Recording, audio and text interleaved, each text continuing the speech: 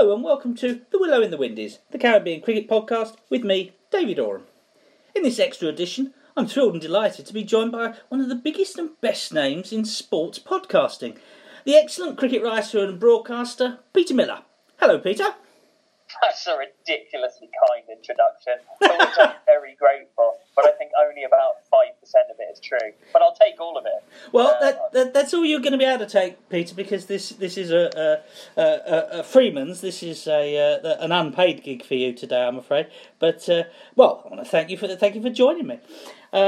Peter, you're maybe most well known for your extremely popular Geek and Friends cricket podcast, which also occasionally veers off into the odd, may I say, very odd snooker podcast as well.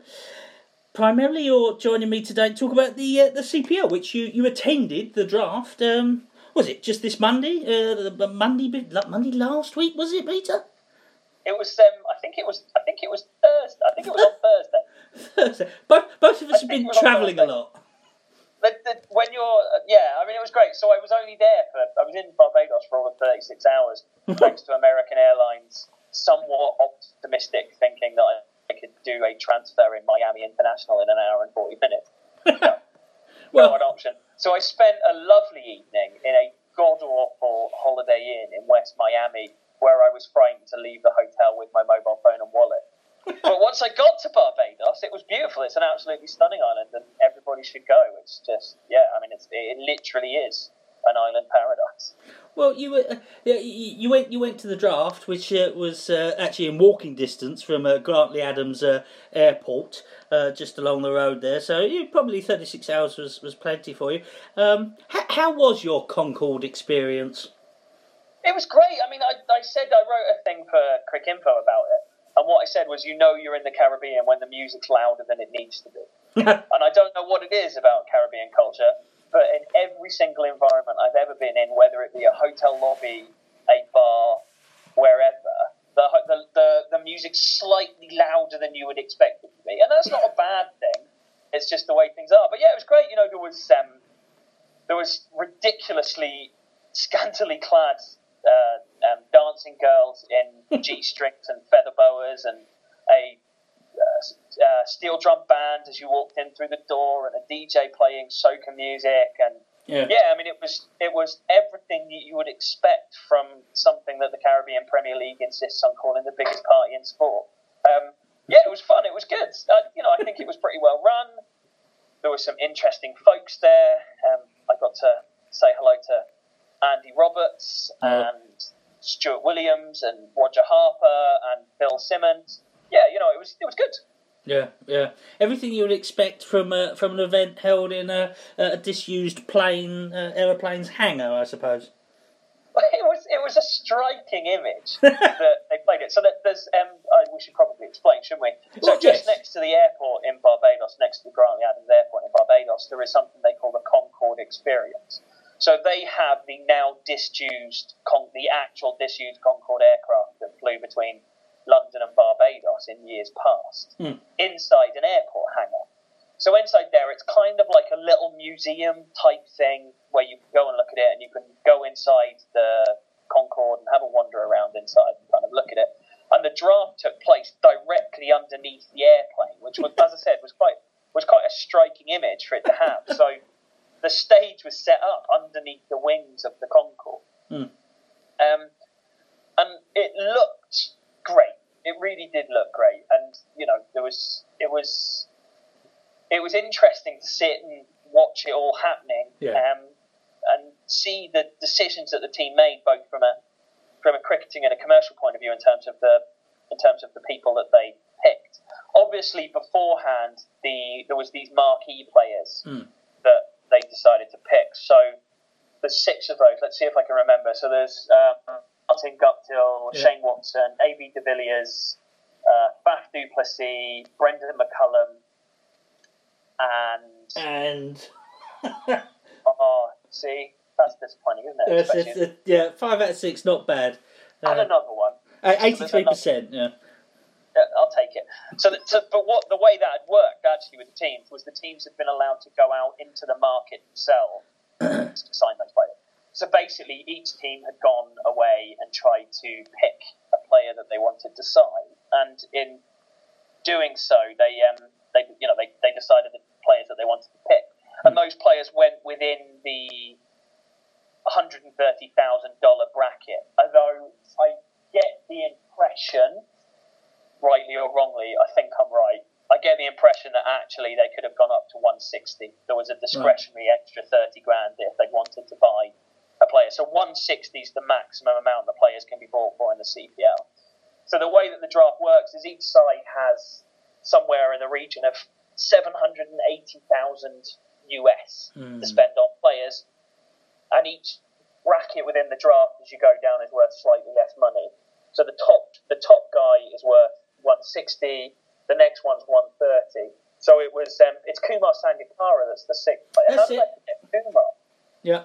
That's shocking, isn't it? So as you go down, it goes down with it. So the top players, there was a couple of surprises actually in terms of the top players that they picked up. So 4 of the top 6 players in that 160 bracket were Kyron Pollard, captain of the Tridents, Wayne Bravo, captain of the newly named Trin Knight Rider, which I'm sure we'll come on to. Yes. Chris Gale, who's captain of the Talawars. Yeah. And then the Patriots, I suspect, had he been available, it probably would have been maybe Marlon that went in there for the Patriots as he was their captain. But he's not available because he's a West Indies centrally contracted player. Yeah. So they picked Lendl. The 2 surprises were the 2 guys that weren't Windies big name players. So it was David Miller of South Africa, and then I couldn't quite believe it when the first name that the Guyana Amazon Warriors called out was Sohail Tanzania. I was like, really? Yeah. Okay. I asked Roger Harper about it, and he just said he thought he was a very good 2020 bowler and a good lower order hitter, and they wanted to secure his services. So, if it works out for him, it doesn't work out for them. We will see. So, I suppose the interesting thing, David, from the draft point of view, is the absence of those centrally contracted West Indian players. Yeah. So basically, what's happened is that the tournament is taking place from late June to early August, and there's going to be a week-long period when they're in the USA in Fort Lauderdale, which will be quite interesting. But that coincides with India touring the West Indies. And as a result, all of the guys that have West Indies central contracts didn't get a gig. So it's quite interesting in terms of the players that are missing out. I've already said Marlon isn't going to be at the Patriots. Richie Berrington, who used to work for the WICB, who's now the manager of the St Kitts and Nevis Patriots, told me that they're going to give Faf du Plessis the job as captain, which is reasonably interesting.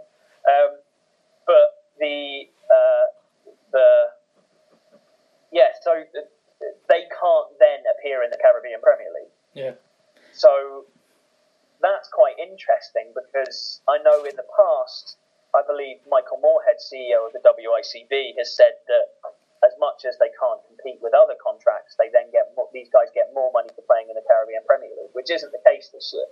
Those guys are missing out on those earnings, which I suppose will be a concern going forward in terms of those contract negotiations that are forever the case with the West Indies, in that if you've got guys that are already feeling their hard done by with their central contract, and they're missing out on Caribbean Premier League earnings, which you would hope they'd be guaranteed probably $80,000 US for taking part. That's going to make things tricky for them. But I think this is a 1 year. The WICB can't really afford to upset the BCCI anymore, can they? Well, no, absolutely. The Marlon Samuels is one that I find ironic because I'd be very surprised if he is playing for the West Indies later this year in Test matches. His form has become so abysmal. I don't think anybody expects to see him playing longer form cricket anymore anyway, so he may be back and available. But you allude there to the problem there is between 2020 cricket and longer form cricket. We've seen only in the last few days Darren Bravo withdraw from the 2020 squad to concentrate on 4-day cricket. Do you think that there's going to be more of this, that despite the money, but more people in all countries, not just in the Caribbean, but concentrating in one format or the other? Ultimately, the West Indies issues are ones of economics. That's ultimately what it boils down to. So the problem that the West Indies Cricket Board have, and any other cricket board that isn't either England or Australia, really, and India to a lesser extent. India's central contracts aren't massive, but they get quite big bonus structures, and also all of the guys that are Indian players are going to get big IPL paydays and be given guaranteed full participation in it because there's no competing Indian fixtures at the time. But the only guys that have really, really excellent central contracts that leave them in a position where they can say no to big 2020 contracts are England and Australia, both of whom have a central contract that's going to be in excess of $1 million US. So those guys are insulated from it, really. But everywhere else, be that Sri Lanka or Bangladesh or anywhere else, if these guys are going to get the opportunity that they're going to have to pick between the two, they have a limited career and a family to look after. And ultimately, the biggest problem that West Indies cricket has is it can't afford to pay their best players what they're worth. The market ultimately will decide. And Chris Gale is worth more than the 120-ish thousand US dollars that WICB central contractors pay him. That much is evident from the amount of work that he gets at far higher rates than that. Yeah. But one of the things, though, this was something that irritated me in watching the coverage of the West Indies tour of Australia, is the assumption that what are their best players. It was said continually in the Australian press that it was silly that there was a test side getting thrashed by the Australians when all the West Indies' best players were in the Big Bash. I dispute that. I'm not convinced anymore. Gale accepted, who even on one leg, standing up, hitting, would still be worth placing in the West Indies test side. But very few of those other guys have played any 4-day cricket in years. Pollard, for one, was never even good enough to be selected for the West Indies test side. So the assumption that these are their best players, I don't think it always holds together. They're their best players in the shorter formats, yes, but I don't think a lot of them are really test cricketers. Well, I don't know. I mean, if you were to add Gale, Dwayne Bravo, Narine, people like that. Both of them would be worth a place on the side. And I think, bearing in mind that the stocks that they have at the moment, I would say probably there's a case for saying Pollard potentially might be worth a place, but it would be a big gamble for him to make his game work at that level. I know what you're saying. I think all of them would have been selected from time to time if available. I certainly, if I was picking a 4-day side at any level, let's say if it was just for a regional side, I would certainly be picking Jason Holder, Carlos Brathwaite ahead of Dwayne Bravo every time, because I wouldn't expect Dwayne Bravo to come back and bowl a 14th, the 15th and the 16th over on the same day. Yeah, no, absolutely, and I think there are some decent players. I think ultimately the biggest problem that the West Indies have is as much one of perception as it is one of reality. Yeah. So I think you're right. I think, Andre Fletcher, I think, would probably do a good job in Test cricket, but he's never really shown any real interest in playing 4-day cricket. So it's very difficult for us to judge as to whether or not he'd be successful. But certainly Dwayne Bravo, Chris Gale and Andre Fletcher are three of the most talented players in Caribbean cricket, regardless of the format, and all of them were playing Big Bash rather than the Test match. And that, for an Australian public that are very used to the fact that if there's a choice between nation and club, nation will always come first. Yeah. But as I've already alluded to, it's a lot easier for you to make a decision that nation is going to come first if you're being paid $1 million a year than it is if you've got the potential earnings of a tenth of that. So I think people kind of have a romantic notion, perhaps, of what cricket should be and what it actually is. But I think ultimately the problem that the West Indies have, more than anything else, I think, is that they don't have the very best players playing in their domestic tournament. Because guys like Gale, guys like Fletcher, guys like Pollard, guys like Dwayne Bravo aren't anywhere to be seen. And there isn't the depth there that you've got to be able to have it as a consistently competitive proving ground for the international game. Yeah. Now, I think in the past, West Indies cricket, realistically speaking, has kind of always needed a benefactor from overseas in order for it to be financially viable. Yeah. Because these islands are economically depressed, they are, in essence, as much as it's bonkers to say it because they're so beautiful, that a lot of the time you can probably accurately accurately describe them as third world country. In the past, it was the English county system that was the benefactor of West Indies cricket. So that you had guys would go away at the end of the West Indies season, which was probably running until April, May traditionally. Is that fair, David? Yeah. That was kind of the point where it was finishing up. Yeah. And they would go to England and they play in England for 6 months. Yeah. And then if they weren't touring England, they would then be available to tour whichever country, whichever other place they were touring. Yeah. And in essence, their county contracts were the things that meant... Or even with clubs. Or with clubs. You know, it was more valuable for... is it Leary Constantine, I think, was kind of more interested in getting a club job than he was in playing for the West Indies. Sobers nearly went the same way. Yeah, you know, it's nothing new, is it? That's for sure. So, and I think what's happened now with the shift, the diametric shift in cricket and how it works, is that now that the economic benefactor now of West Indies cricket has become the Indian Premier League. Yeah. So it's that's topping up the income for their players. Now, the Indian Premier League takes place slap bang in the middle of the West Indies domestic calendar. Yeah. So it'll start in March, April, and it'll finish in May, June. So that's the majority of the time that they've taken up with that. Plus, you've also got the added factor that if the West Indies aren't touring, and they would be, you know, you could potentially have the international players at home. Instead of being at home, they're going to be playing in, you know, the Ram Slam, in the Big Bash League, and all the rest of it. Yeah. And I think there's gone is that clear delineation between what was the West Indies calendar and what isn't the West Indies calendar, and that's the same all round. I actually welcome the fact that now English cricket has the Caribbean Premier League to compete with. I think that's a good thing for English cricket to try and have to compete with. Yeah. They need to find a way to make their domestic tournament more exciting and interesting for these players. You know, it's going to be a situation now that Brendan McCullum, Hashim Amla, Kumar Sangakkara, Shane Watson, all of those guys aren't going to be playing English domestic one-day cricket because they're going to be going and doing that in the West Indies. And England need to find a way that they can attract the best players. But I think ultimately that's the problem. So yeah, it is going to happen more.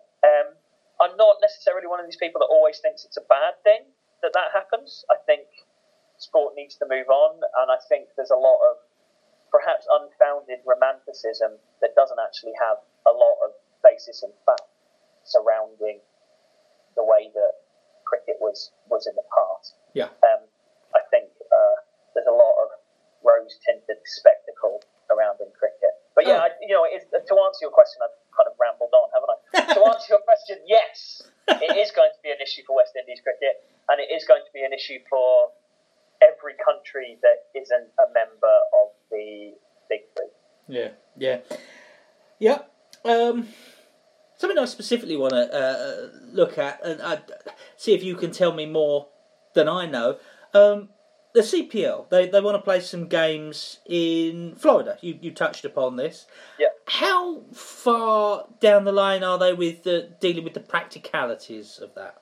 A long way, actually, more than I thought they would. So basically, they've appointed a guy called Eddie Fitzgibbon, who used to work for the ICC.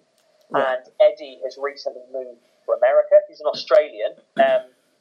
And he's recently moved to America, and it's his job to make the Florida Games a reality. Right. So he is going to be working with the Fort Lauderdale authorities to try and bring the stadium up to scratch and get it ready to go. I was talking to him about pitches and stuff, because the stadium hasn't really been used in 2 or 3 years for the purpose for which it was intended. Yeah. So it will be very interesting to see how that happens. So I was talking to him about whether or not they were going to use the existing surface, whether or not they were going to get a drop-in pitch. All that stuff's kind of up in the air, and we will see as time goes by. The difficulty with using the existing surface, which is preferable because it's cheaper buying a drop-in, is that you kind of need to start now and then maintain it all the way up until June for you to have a viable high standard of track. Ultimately, the problem and the benefit of 2020 cricket is it lives and dies on the pitch.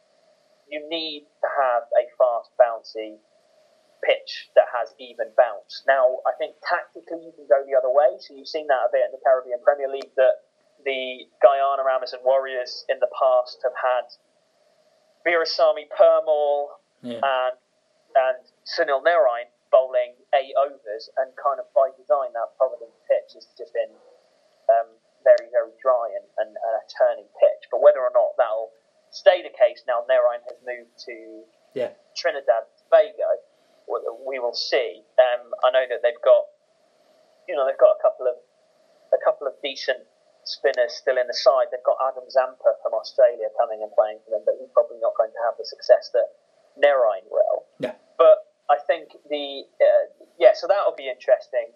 They're working on the infrastructure now. So basically, the sea change in this becoming a reality happened with the suspension of the United States of America Cricket Association last year. So for those that don't know, in the world of cricket administrators, which is full of absolute useless, know-nothing idiots, the absolute worst in all of those have been USACA. So USACA have been suspended and unsuspended 3 times in the last 6 or 7 years, and it looks as if they've now bitten the dust altogether. So what's happened is that with their suspension last year, there's a brilliant letter from Srinivasan to the USACA asking them to explain themselves, which goes on for about 3.5 pages, which is it's hilariously bad, all the stuff that they've been asked to explain to themselves. It goes on for pages and pages. I don't think it's ever been published anywhere, but I got it emailed to me, which was kind of the person that sent it to me. But basically what's happened now is the ICC have taken over the running of America and American cricket. So whereas before it was Gladstone Dainty of USACA that was running it and not doing a particularly good job, he's gone, and it's Dave Richardson and Tim Anderson that are overseeing it. And then the guy who is the head of cricket development for North America, so that's kind of Canada, America, he probably goes down as far as Bermuda and the ICC Americas regions with all the other countries that you've got going on down there, is a guy called Ben Kavanagh. So they're the guys that are running it. So it's basically, as soon as USACA went, it made this a possibility. Beforehand it didn't. And I don't think you can understate the impact that the Warren Tendulkar thing had. Well, I was going to ask, yeah. So Eddie Fitzgibbon again was involved in that Warren Tendulkar thing in terms of making that happen. They've got some drop-in pitches actually. Thinking about it, they bought some drop-in pitches, so it'll be interesting to see whether or not they're still kicking around in America, and if they're for sale, that will be interesting. But from my point of view, one of the very few things that was good about it from a cricket point of view was the pitches. So it would be quite nice to use that. The rest of it was pretty horrible. Yeah. So it's going to happen. So there's going to be 6 games in Florida over a week. There was a couple of other possibilities in terms of places they could have done it. There's a decent standard grass wicket in Indianapolis. And there's also one in Los Angeles. But I think the close distance between the Caribbean and Florida, and also the fact that there's a large Caribbean diaspora in and around Fort Lauderdale, made that the key one for them. There was one question that Rez Pereira brought up. I was talking to him earlier today for my usual weekly podcast. He pointed out he hoped that those organising these games in Florida have already started working on the facilitating of visas, because the US can be quite difficult, particularly if there's players from, let's call them countries that are less welcome to going into the USA. Yeah, I'd say so. I mean, now they've got the draft sorted. That's the kind of stuff that management can start getting sorted. Yeah. So they've got 4 months to get this stuff sorted. So hopefully that stuff will be sorted. I mean, certainly probably for the South African guys, the guys from the West Indies, etc., that should be relatively straightforward. Yeah. It's one of the things that I'm constantly told by people that don't have one, that I should be very grateful for, is having a British passport, which means there isn't really anywhere in the world that you're not allowed to go. It was one of the things actually. When I spoke to KP last year during the tournament, and he was saying one of the disadvantages with the infrastructure around the Caribbean was the flights back and forth between the islands, because there's very few direct flights. You need to fly to a hub and then go between. So there's a lot of flying to Miami and then back down again. And if you're somebody who's got what's known as an ESTA, it's very straightforward to go through US immigration. But if you're not, then it makes things a lot more complicated. So yeah, I mean, certainly I would be amazed if they weren't in the process of sorting out visas now. But as ever is the case with cricket tournaments in general, and with the greatest respect, the Caribbean in particular, I wouldn't be surprised if we had some whoopsies along the way in that regard. Well, let's hope they're watching where they tread. But the whole show's going. Every team's going to play there, so you know it's going to be everybody that goes. So it's going to basically those 6 games in Florida are replacing these 6 quote unquote neutral games that happened in St. Kitts last year. That's good to take it around the region. I hope it works. I hope it's a success. Well, one of the interesting things I think that is a big positive is something that Damien O'Donoghue, the CEO, has said, is that those tickets are going to be quote unquote affordable. Yes, I heard that. So, whereas the Warm Ted Dorker tickets are some of them are $150, that's certainly not going to be the case in the CPL as far as they're concerned. They'd much rather take the loss on tickets and have a ram to the rafters stadium than not have that, if you see what I mean. From their point of view, it's more important that they have full seats. No, quite right. And it's important how it looks as well. I will add to what you were saying just then. In my experience, there is one thing better than a British passport, and that's a British diplomatic passport. But that's, in my case, thank you very much to my wife. Maybe one day I'll get myself one of those, but the chances of the diplomatic corps calling me at any point in time is probably quite remote. I'm a bit too fond of telling people what I really think and swearing, I feel. Looking at men with diplomatic skills, there's been more influence coming into the Caribbean Premier League from India. You talked about the Trinbago Knight Riders, but apparently the Tridents are going to stay the Tridents. Yeah, very much so. So I spoke to both Venki Mysore, who is the CEO of both versions of the Knight Riders, and Vijay Mallya. So Venki has been clear. I spoke to Venki last year. Venki's a phenomenally impressive guy, David. If you get a chance to speak to him, really good guy. Both as a person and, as far as I can see, as somebody who knows what they're doing. So, every time I've heard him speak, I've been impressed what he said. One of the things that really impressed me was I was stood there in the draft, and Venki walked in, and having spoken to him for 25 minutes in June, he walked up to me and said, "Oh, hello, nice to see you again. How are you?" Which I was like, "Bloody hell, that's quite impressive." Yeah. But it's little things like that, isn't it, that do impress you. But so Venki and Shahrukh Khan, who are the owners of the newly christened Trinbago Knight Riders, have been very clear that they want to have that tie-in. They want the Knight Riders to become a global brand and want to have that synergy. Although he assures me it is going to be red, white and black as the colours. So we will see. Hopefully, they need to find a way to kind of have a purple badge for the Knight Riders and a red, white and black uniform, because Trinidad and Tobago need to be playing in those colours, really, don't they? Yeah. It doesn't make a lot of sense if they don't. No, they've got to retain some national identity.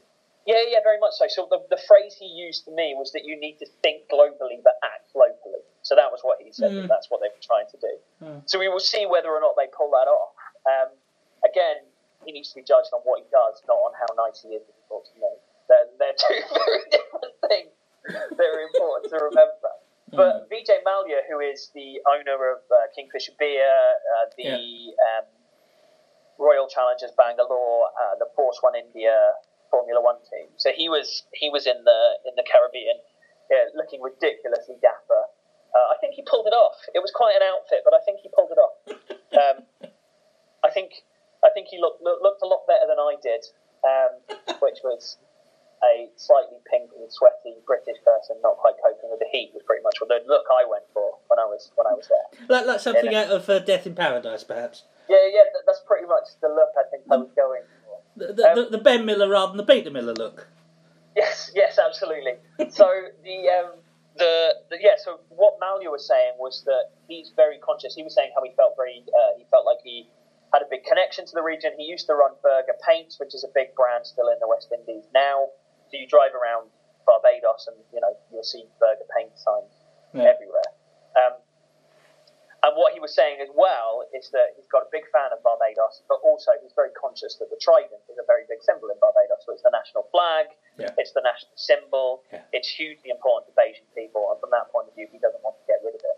So we will see how that goes. I think that one of the more interesting things that Malya said at the draft was kind of talking about how he was having conversations with the Bajan government. And I think that's kind of one of the areas that there's been some issues with the CPL. In the CPL's mind, they're bringing in a lot of money to the region. The figure that I've heard banded around is about there was talk, Peter, about Barbados losing their franchise at the end of the last tournament. It was a real worry that they wouldn't even be going to Barbados, which would have had a terrible effect on the region.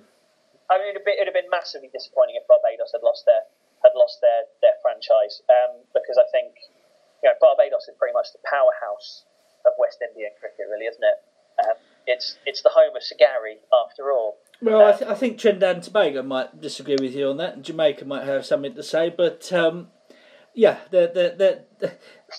let's say they're the heartbeat of the West Indies, and the West Indies has got two or three hearts. And it's no coincidence that they're the more populous of the islands, because it's a lot of these cricketers if you've got more people to produce them. So that was interesting. So I mean, Malya was kind of saying how he'd worked stuff out with the government, and he'd offered them stuff, they'd offered him stuff, and they'd come to a deal. The interesting thing, and I don't know if you've noticed it, David, was that the St. Lucia Zooks were just called the Zooks during the draft. I didn't know. So I don't think St. Lucia. I don't think they'll be moving islands. But I wondered whether or not... They might be a bit more regional, might do the Windward Zooks or something. No, I don't think so. I don't think that'll happen. I think, from my point of view, if you lost out playing cricket in the Beau Sejour Stadium on that pitch, which is without doubt the best pitch in the Caribbean, that would be a crime. I wondered whether or not it had something to do with the fact that they were falling out with the government a little bit. And they didn't really want to give them the quote-unquote advertising that was associated with having the St. Lucia Zooks, and they were just called the Zooks. So we will see. One of the more interesting things that O'Donoghue said to me in the conversations that I had with him over the time I was there was that he said that there was a third IPL franchise that was interested in coming on board in terms of buying a team. Now, the only team that's left available that doesn't already have an owner is the Zooks. So we'll see what happens there. I don't think they're moving from St. Lucia, but I think it is very telling that they didn't have St. Lucia in their name during the draft. But that's the only one left, which is exciting actually if you think about it. If you think that 3 years ago there wasn't a single proper franchise owner, and now we're at the stage where 5 to 6 have been bought, and also that it's the Indian market that's buying it. The hard thing that the CPL needs to do, their biggest challenge, in my mind, is finding a way to have that buy-in from the Indian population. Ultimately, that's where the money in cricket comes from. You need to have Indian viewers because it's a cricket-mad country with 1 billion people. That's where you need to make your money. But at the same time, keeping it a local product. So in year 2 of the CPL, what they did was they tried to move the games to be more daytime games, which meant that they were easier to watch in both the UK and in India, which was interesting. But what that meant is it had an impact on the number of people that went to the games. Now, what they did last year was they went back to the way they were, and as a result, I think the figure is they had a 44% an increase in people going to the ground, which is massively important for the tournament. The CPL lives and dies on that island vibe and having people in the ground. If you haven't ever been in the party stand at a CPL game, you need to do it. You need to go. It's so much fun. Peter, I'm a bit too old for that. As an MCC member myself, I'm far more comfortable sitting with my tie and my hat in the 3W stand at the Kensington. I think if you haven't, and I'm sure you have, sat at one of those stands in a Caribbean cricket, but they're great. I mean, it's just so much fun. Oh, it's just gotcha. a fun place to be. Yeah. And open air press boxes, as they have at the Beau Sejour Stadium in St Lucia, are 100% the way to go in my mind. But I'm not sure we'd get away with it climate wise in this country. but you need those people in the ground. You need to have people in there. It's got to have the Caribbean atmosphere and flavour. It's got to have the Caribbean atmosphere and flavour. You need to have the DJ pumping out the music and people screaming back at him and all the rest of it. That needs to happen. So one of the things I think they were talking about doing was they were kind of talking about turning it into a breakfast product for India, which would mean moving the game slightly later. Yeah. So at the moment they kind of start at 7 p.m. Local time, but if you were to move that to 8:39, you would still have those people coming for the nighttime games. But it would be one of the troubles you got with that, Peter, is that the rain isn't 100% predictable in the Caribbean, but you are more likely to have evening and nighttime, late night and midnight showers. Yeah, absolutely, and that is a danger. But if you start organising cricket because it might rain, then you may as well just pack the whole thing up. No, I've heard you say that before, and you're right. You're right. Absolutely. Yeah, but you're right. You have to assume that it's not going to rain, otherwise you're in real trouble. Yeah. And that has worked. One of the products where that works very well in India is with the NBA. The NBA is a bit later. Obviously, that doesn't have the same rain problem because it's played indoors.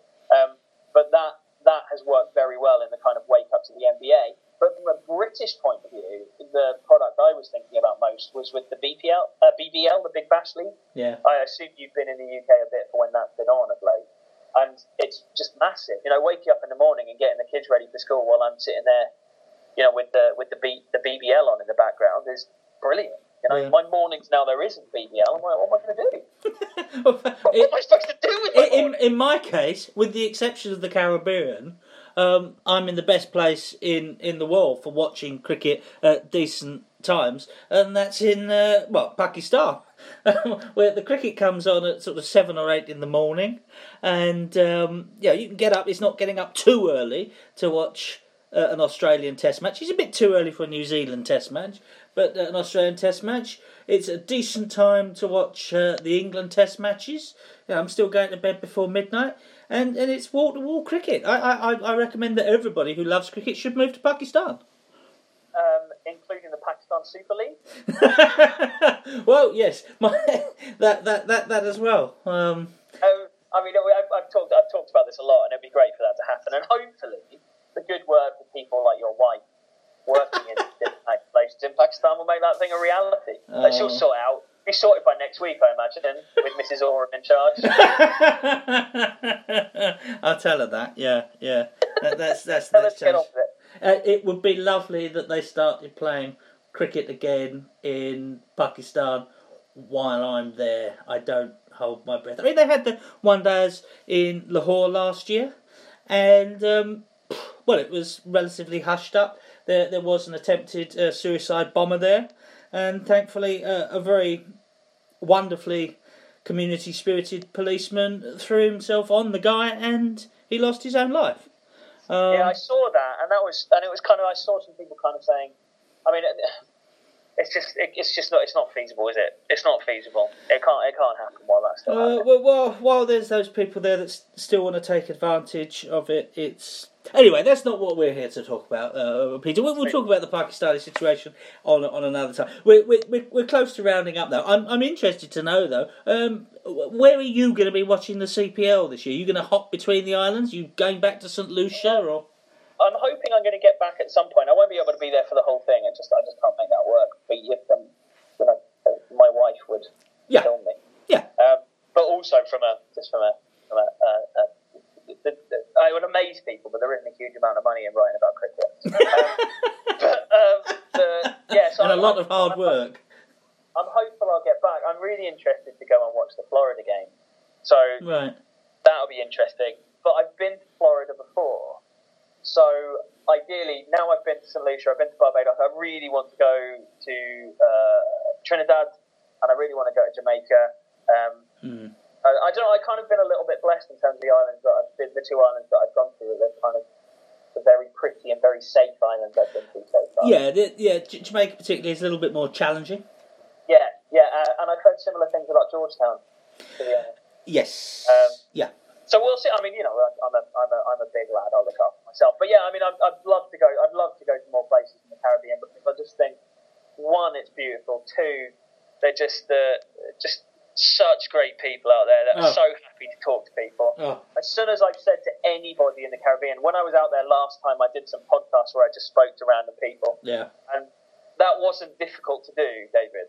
Yeah. To find people that wanted to talk to me about cricket wasn't complicated. I arrived quite late at my hotel, and the guy on reception was there, and he was talking to me about who was going to be signed in the CPL draft. It was kind of like, oh, you're here for that? Are you? Right, okay, etc., etc. So,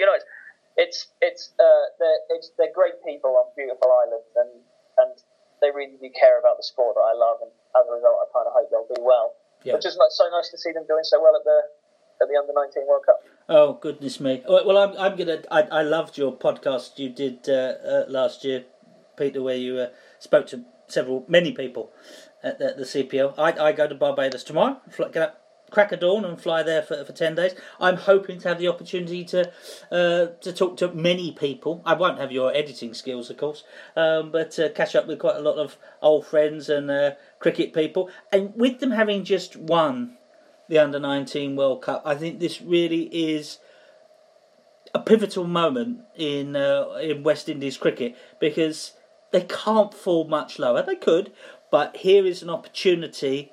I did a piece today, and I described it that this is the light at the end of the tunnel. They can now see what their target is. Yeah, I think so. I think it's interesting. I kind of see the CPL and the national team as kind of separate but symbiotic entities. Absolutely.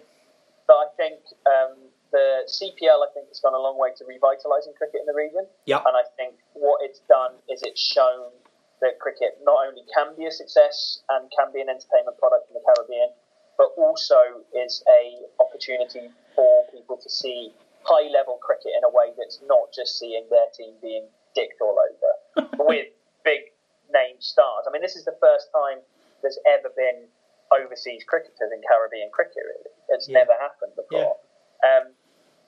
Apart from the occasional times where you have random, England A playing in the 4-day championship and stuff like that, which happened at the beginning of the 21st century. I think that's the first time it's happened. Yeah. So I think that's good, but also, hopefully, if it draws more kids into the game and then brings success in the West Indies cricket, there's lots and lots and lots of issues with West Indies cricket, and I think those in charge of it haven't necessarily done as many favours as they could. But I think, there's perhaps more to be positive about cricket in the West Indies now than there has been in quite a few years. Yeah, I agree. I think this is a great opportunity, and the CPL is part of it, for everybody to fall in love with West Indies cricket again. Yes, let's hope so. Yeah. All right, well, I think that's about all time we've got time for, Peter. I want to thank you ever so much for joining me. Do you want to tell people that are listening where they can find you, where they can chat to you, where they can abuse you? Yeah, well, if you want to come and give me some abuse and tell me that I'm wrong about cricket in the Caribbean, I'm on Twitter at the Cricket Geek. Find me there. And I've got a podcast that's called Geek Friends, which you can find on iTunes and SoundCloud, all those types of things. Yeah, absolutely. And regular, entertaining podcast, right up there amongst my favourites, and I try not to miss any editions. Geek and Friends, love it. All right, well, that's it. I want to thank Peter Miller for joining me. This has been the Willow in the Windies, the Caribbean Cricket Podcast with me, David Oram, and I hope you can join me again sometime soon. Goodbye.